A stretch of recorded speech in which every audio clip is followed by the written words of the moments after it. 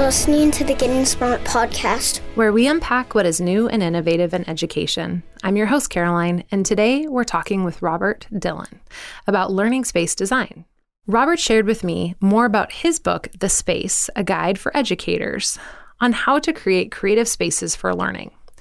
He pulls from personal experience as a middle school principal for 15 years at an expeditionary learning school. He saw that students there were able to take these learning experiences at EL and expand them into other parts of their lives. Aside from sharing great information, the book is beautifully designed. It's the type of book where you want to doodle in it, jot down ideas, and share it with others. If you check it out, you'll love the size of it as well. Let's listen into my conversation with Robert as we talk more about designing systems that work for all learners. Dr. Robert Dillon, welcome to the Getting Smart podcast. It's great to be here and great to get to share a little bit about learning space design. Yeah, we are so excited to just hear from you and the work that you are doing. As I, have shared with the listeners, you released a book called The Space, a guide for educators that is beautiful. We really enjoyed as a team just looking through it and seeing the interesting ways that you thought about just book design and content design. I think it definitely says a lot about how you're thinking about space and space for learning. Yeah, thanks. And it certainly was a lot of fun to put that book together. My co-author, Rebecca Hare, and I really worked hard to make sure that the layout and the design really allowed teachers to have something that was accessible. I mean, I know that demands on time are what they are for teachers, and we just wanted to make sure people could pick it up on a Friday, read it over the weekend, and do something real with it on Monday. Yeah, I love that. So why does space matter? Why does it matter how and where we learn? Why does it play such a big role? Yeah, it's interesting. As a middle school principal for 15 years, it wasn't right at the top of my priority list. But I really have drilled back to this idea that I was the principal at a school that was an expeditionary learning school, so very kind of place-based in nature. And I saw some kids once we got out of the classroom doing some just amazing things and like totally into their learning, totally into everything. And I was just like, we've got to be able to bridge this back to our classrooms. And I think that that's when I realized that, these learning spaces, these classrooms have such an upside if we are really thoughtful about them. And so I think that started the journey. And where can I start? If I'm a teacher and, my school's not going through a major redesign process and we're not getting a new building, but I have a passion for this and I want to create with my students this learning space. How can I get started? Yeah, and I think that was one of the keys that Rebecca and I were really focused on was kind of the not creating another gap. We didn't want schools that had passed a bond to create another gap and we wanted teachers to be able to optimize their space. And we use that term a lot. How do you optimize your space? And I think the key is staying away from cute, neat, and fancy and making sure that you're making changes because they're going to sync with your instructional practices. So one of the easiest things you can do is really just take an audit of all the things hanging on the walls of your room to make sure they're really supporting learning and not just becoming visual distraction. I love that. And I think too, the Getting Smart team spends time in schools every week. And oftentimes you would think that it was the new schools, right? The shiny schools that are going to have the most sort of joy of learning happening, where you see the most interactions.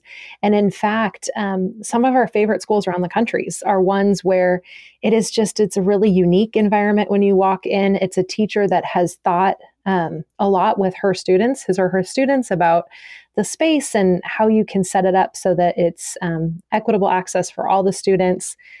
So I love, your focus too on that this doesn't have to be breaking down walls necessarily. It can just be taking sort of an assessment of what do you have available and what are some small tweaks that you can make.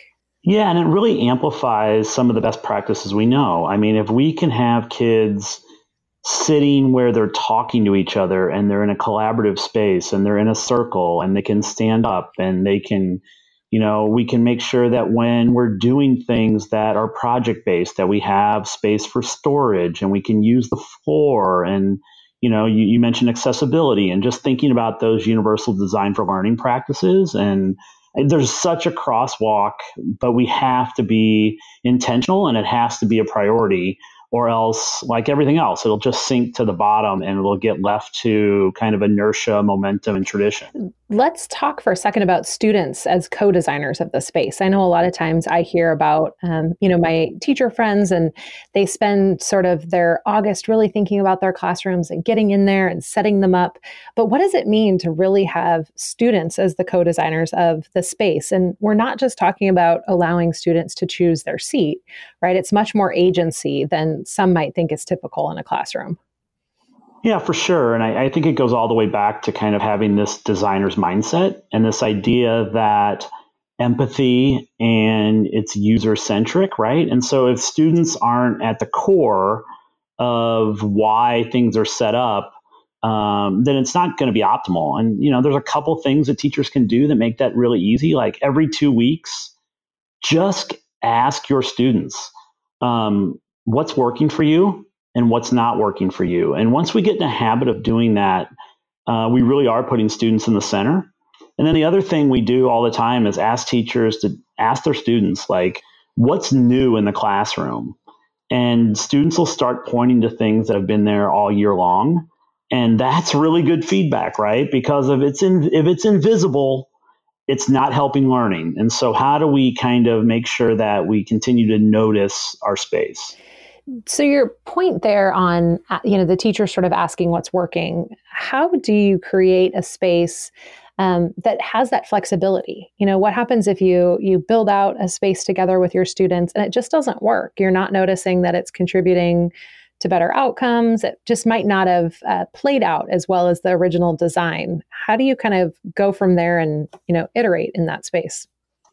Yeah, sure. And one of the things that when I'm working with schools and teachers is we sometimes say, what are 3 really good setups of the classroom or designs of the classroom? And then what types of instructional practices do they sync with? And oftentimes we find things don't work because they weren't designed for the instruction that was happening. Another thing we'll see is that really the norms of space design haven't been set up. I mean, we go into schools all the time where there's rules and norms for everything, but we make these assumptions that kids are going to know how to behave and to operate in a creative learning space. And so we have to be really strong with saying, this is what it means to be in a space for creation. This is what it means to be in a space for quiet. And if we do that, I think there's a good chance it'll really work. So it sounds like the classroom culture plays a big role too, right? It's not just about that building a space, but really sort of building that mindset around it too. Yeah, and I think it's one of the scariest things for teachers that are leaning into this is that, if my classroom management is amazing, this is going to make it even better. If my classroom management is a little shaky or I'm still trying to grow in that space, this can tip things in the wrong direction. I mean, it's an amplifier. It amplifies great instruction, but it also amplifies the things that we know aren't best practice as well. And how have you seen great learning spaces really address the needs of all types of learners? Really kind of keeping equity at the center too, understanding that one type of space isn't going to work for all learners and one type of instruction. So how have great teachers used space to really focus on the equity component too? Yeah, one of the pieces we see is that students that have some behavioral issues in class, sometimes when you get to the root cause, is that they need to have some level of choice and movement in their classroom. And the research really backs that up. And I would say that the research is strong but growing. And I really appreciate the work out of the University of Melbourne, that the work that they're doing. And really, Australia and New Zealand are about a decade ahead of us on this. So if folks want to look back on what has and is working, they should go there. But even that's an accessibility issue for kids that need to move or kids that need some level of choice. Classrooms, the way they're traditionally designed, oftentimes force those types of kids to end up in the bathroom, right? Like if I need a place to be quiet, I have to go to the bathroom. If I need a place to move, I have to go to the bathroom. And that's not okay. So how have you seen teachers learn and understand how this changes their instruction? Like what resources are out there? If I am passionate about this, I've set up my classroom now, but now I need to figure out how do I manage all these spaces, students in different places, learning in different ways. How can teachers find the support needed to be able to build that classroom culture for all their students? Yeah, and certainly I'm trying to push out as much content as I can and collect it where I can. And so certainly, my account on Twitter is going to get you to a lot of places. But if I think there's a growing conversation at the hashtag learning spaces or active learning. I think both of those are great pieces. And then, some of the furniture manufacturers, some of the folks that are really putting themselves in a learning stance or posture are doing some research around this that can be really helpful for teachers, and they're pushing that material out. So it's starting to become easier and easier. And the best part is now we're getting more and more teachers to share the work they're doing and kind of getting past that, well, probably what I'm doing is not a big deal and no one will learn from it. And just trying to get people to say every idea that can be a communal idea can be built on. And I think that's starting to build some momentum around that. And why are these learning spaces an important part of students really sharing their learning? Would love for you to just tap in a little bit about kind of the difference between showcasing and displaying work that you described in your book. Yeah, and we're finding this to be really powerful. And I sometimes people ask if you could go back and rewrite the book, which part would you add to? And I think that's the part where we would certainly add more content and more clarity. But really, this idea in schools, we do a great job of highlighting hard work and end product, right? You walk up and down halls, there's artwork, there's essays, there's all of those things. But it runs counterintuitive to the conversations we're having in classrooms, like process matters, the learning design process, the engineering process, the scientific process. So where are we celebrating process in our classrooms? And one really easy thing you can do is that if you have a display of amazing student work, take a few of those down and add pictures of actually the kids doing the work. And so if we can add images throughout a school, in classrooms, in hallways of kids doing work, it starts to value the fact that that's a place of work and a place of learning and that the process really matters. And then just whatever we can do to showcase that learning's messy. And, we learned a lot from, Reggio Emilia around documentation and that work. And so anything we can do around that really sends this nonverbal message to kids that the process matters. And I love what you said too, just about feedback, right? Like opening yourself up to feedback and understanding that part of that process is hearing from your peers and understanding what you could do differently and how you can keep improving as well. Yeah. And, not only, so one of the things I think we lose is that we talk a lot about student to student feedback and cooperative learning and giving kids opportunities to talk about each other's work. But teacher to teacher feedback, especially around learning spaces, is really important. And we can get in a trap here. And I think it's important to point out is that we can go into a colleague's room and say, oh, it looks so beautiful in here. And this looks amazing. And it kind of has like Pinterest all over the place. And that kind of positive feedback actually creates a loop of decoration as opposed to design. So I think we have to be really good about asking tough questions to our peers and really taking time to be in each other's space, because no matter what space you're in, whether it's your own home or your neighborhood, you start not to see things. And so that feedback loop between teachers is really important in this as well. And so, this is about collaboration and really listening to your peers, but there's also a great part in the book too, where you do start to talk more about that time for quiet and the sort of building the reflection time. It seems like that is an important component of learning spaces that you guys discuss. It is. And, the Pew study that just came out that said that, the number one worry for kids is stress and anxiety in schools, really has us leaning into this point in schools. And, this isn't just about the cute tent or the pillows in the corner in the primary classroom. It really is. Where can our middle school and where can our high school kids be in a classroom so they don't lose out on instructional time?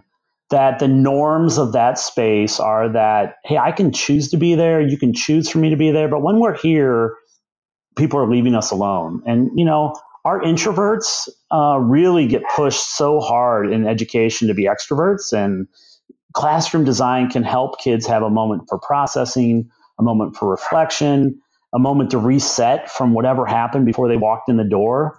I work at a school district in St. Louis where 80% of our kids are impacted by poverty every day.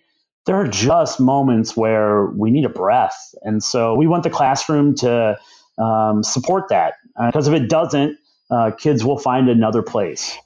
Can you share some of your favorite examples of learning spaces around the country, whether it's a specific school or just things that you've appreciated that you've seen in classrooms that have paid a lot of attention to what students need?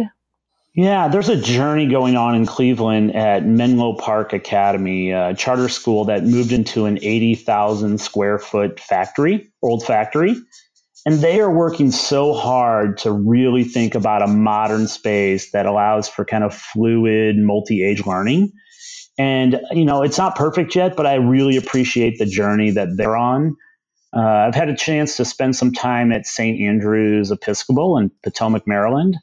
And they are really bringing together this idea about mind-brain education and the learning space design. And it's been really good. And we're actually doing some additional work there over the summer. And so those are two places that I can really point to. And then, there are some just scrappy schools here in St. Louis where a principal's gotten on the phone and said, hey, will you just come and start to kind of turn the Titanic for us? Let us know that it's okay to get rid of some things. Let us know that it's okay to kind of not have a scarcity mentality. And so I really appreciate those schools that know that they're not adding a whole bunch of new things, but they can do a ton of addition by subtraction. And I've just seen these mid-career teachers really light up with the possibility that this can transform their impact on kids. And so all of those things are great pieces of the puzzle, but we're seeing more and more. This isn't going away for the next 5 to 10 years. This is only going to get bigger. And are there, if you think about where to start in sort of the basics of the room, are there sort of basic design principles or structures that you would use for every classroom? For example, are there certain areas you think each classroom should have, or is that really tailored based on the age range and the school and who the educator is? So super highly customizable is probably the easy answer. The harder part is I think that some schools have been able to say hey, we are going to pursue 4 or 5 big principles. And so I think no matter if you're in a high school social studies class, a pre-K class, a middle school French class, you can say things like, next year, I'm going to have less in my classroom rather than more. I'm going to find some things that are no longer serving kids. I'm going to make sure that the writable space in my classroom is as accessible to kids, because we know that drawing and sketching, the research is clear, helps to cement learning. We're going to make sure that the foreground of our classroom isn't distracting. And so maybe we take some things down on the wall that's the predominant wall in the room. We can have a long conversation about whether that wall should exist, but in 90% of classrooms it does. We can at least say, hey, let's optimize the foreground. And so we're seeing schools have those types of principles that they're pursuing, and then they're able to do that across the building and be supportive of each other. And so all of that's working in a lot of spaces. And what's sort of your best advice? I know in the book you kind of provide a sample letter, but if I'm an educator and I need to convince maybe the leadership at the school to let me pilot this, to let me try it out in my classroom, how should they go about that? What sort of resources or approach have you seen be really successful and maybe moving a school along to allow this to happen in more of the classrooms? One of the advice pieces that I hand is that do not do all of this over the summer and then surprise your parents with it, right? That's the worst case Right. scenario. What we know and we always have known is that student voice overpowers adult voice. So whatever you can do to capture images and video of kids experiencing learning in these types of spaces, that's the number one thing I think convinces adults, convinces communities, convinces people, taxpayers, whatever that is. So gather student voice is number one. I think number two is that some people need to hear that the research is strong around this and growing. And so we can't leave that part out. And then the other piece is that we have to bring it back to learning, right? This can't be cute, neat, and fancy. It can't be that we want to really make the room beautiful. But we think that when instructional design, technology tools, and the physical space are in sync with each other, that we have the best chance of having kids that are engaged and joyful and growing in their learning. So you touched there briefly on technology and touched pretty briefly in the book on technology too. So can you just talk a little bit about how are you seeing technology, sort of woven into the design of great learning spaces? How does that look? Where should you start?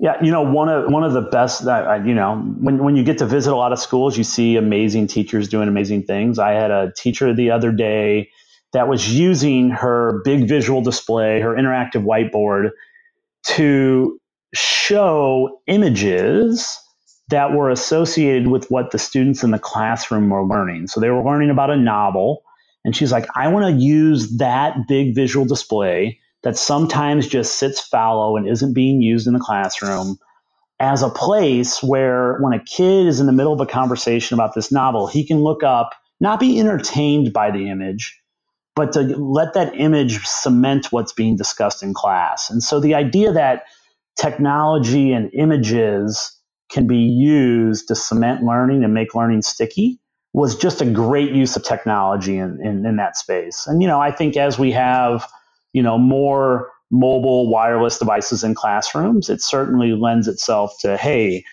do we need a computer lab? Do we need wired devices? Can we give table space back to things like creation? And so lots of moving parts there, depending on where a district is. But technology definitely plays a role if you're doing this right. Yep. And, one of the things that our team is really focused on and are writing a book on right now is place-based education. So thinking about how our communities really become a powerful place for learning. How have you seen, some of these principles from learning spaces, maybe inside a school building, applied in our communities and the assets that students and teachers might have access to?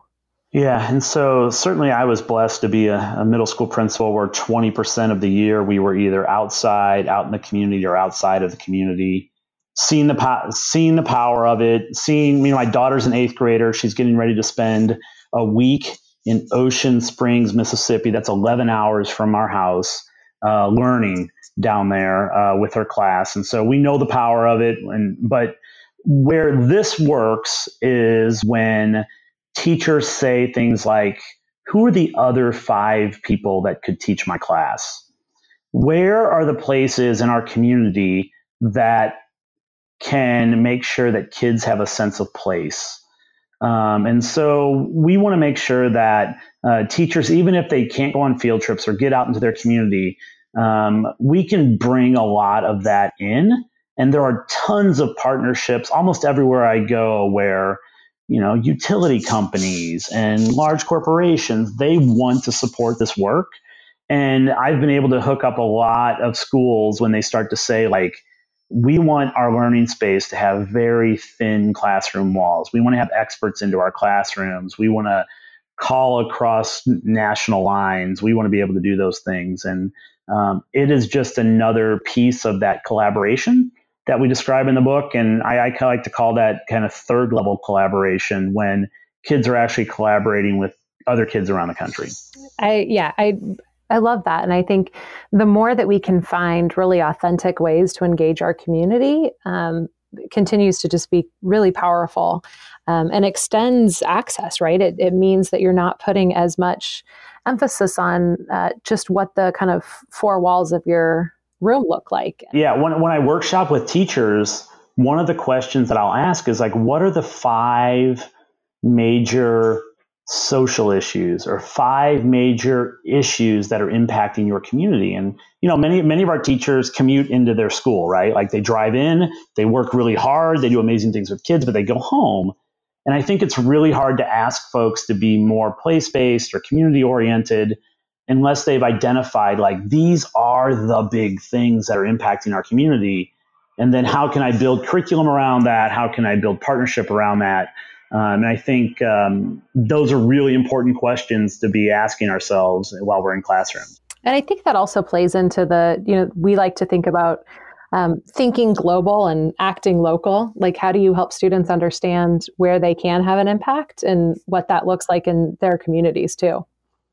Yeah, here in Missouri, I worry that so many of our rural communities just continue to be drained of amazing kids, right? Kids say things like, I don't see how I could do X while I lived in Y. And the reality is so many of the things that you want to do in life can happen pretty much wherever you want to be. And that's the beauty of where we are these days, but kind of opening kids' eyes to the fact that, you know what, you want to code for an international company from your own couch? Probably do that. You want to make an impact on some sort of social justice issue from Japan, and you want to do that in the United States, you can probably do that. But giving kids those skills and practicing those skills while they're in our schools is so important. And finally, if I am a parent and I appreciate all this, I know there's ways that I can go and encourage my son or daughter's teachers to think about this, but how can I even think about learning spaces in our home and what that looks like and apply some of these principles so that, that our family has a culture of great learning spaces as well? Yeah, what a great question. I think that the number one piece for me is when I go into, my home should do a better job of this, is to have really space where kids feel like they can create prototyping materials, whiteboard, places to draw, places to sketch, places to leave messy projects out where they don't get, yelled at out of that sort of thing. So if you're looking at kind of one of those things, what can you do to give your kids that kind of create, design opportunity? And, I think it's valuable for some of that to be digital, but also some of that to be analog. And I think that, that would be a number one thing that I would hope that more homes could bring into what they're doing. And what I'm finding is something interesting is that as we talk about learning spaces, I'm seeing churches reach out and say, hey, we want to think of our church community as a learning space. Help us with that. Public libraries that are saying, we really want this to be more of a community center. How can we think about that? So this work around learning spaces is starting to kind of leach out into places I never expected. Yeah, I see that too. We work with a lot of great community organizations, and you have these wonderful community assets that are just ripe to allow students and educators to use them for that, and even parents. So it's definitely something that we advocate for too, is how are we using different spaces in our community as learning spaces and letting us sort of expand beyond just a typical school. Yeah, I'm working with an interesting project in the Chicago area. It's a business, but they're trying to craft this really beautifully designed space for kids to be able to come there between 3 o'clock and 10 o'clock. Now, sometimes it's to get out of the stress of home. Sometimes it's to do homework. Sometimes it's to get tutoring. Kids and families sign up like it's a membership. But it's a really intriguing concept because the bell doesn't dictate when learning happens. So we have to be thinking about what is the 24-hour learning space, right? Not to create more stress and anxiety, but to create beautiful, inspiring spaces for all kids to learn when they want to learn. That is a great way to leave this, that creativity, you can't kind of bound it by time, right? So allowing that learning to continue is really important and something that I think we care a lot about as well. Bob, if people would like to learn more about you and your work, we'll certainly link to the book in our show notes. But where can people stay in touch with you and continue to gain, some of your wonderful resources? Yeah, I am drrobertdillon.com, get you to my website, and that also gets you to me on Twitter as well. And that's probably the two places. I'm finding myself putting more things up on LinkedIn as well, so we can connect there as well. Great. Well, thank you so much. And again, congratulations on the success of this book. We're excited to share it and to see more educators have a resource like this available, and one that allows for creativity. It doesn't just tell them what to do, but lets them be part of that design process too. So again, thank you so much for your time today and for the contributions to the field on learning spaces. Thank you so much. Thanks to Robert for taking time to talk with us about designing learning spaces. I love the way that he approached it and the different ways in which parents, educators, and administrators can all contribute to different learning spaces. We appreciate his thoughts on the experience educators can take into their own classrooms and how to build a unique classroom culture. For more resources, Robert suggests checking out his social media profiles. Don't worry, we'll link them for you. And the hashtag learning spaces and hashtag active learning spaces across social media. We'd love to hear from you about the type of learning spaces you're designing over the summer. Are you doing a full redesign of your school, redesign of your classroom, or just a corner of your home if you're a parent? If you don't already, we'd love for you to subscribe to the podcast and leave us a review. For the Getting Smart podcast, this is Caroline, signing off.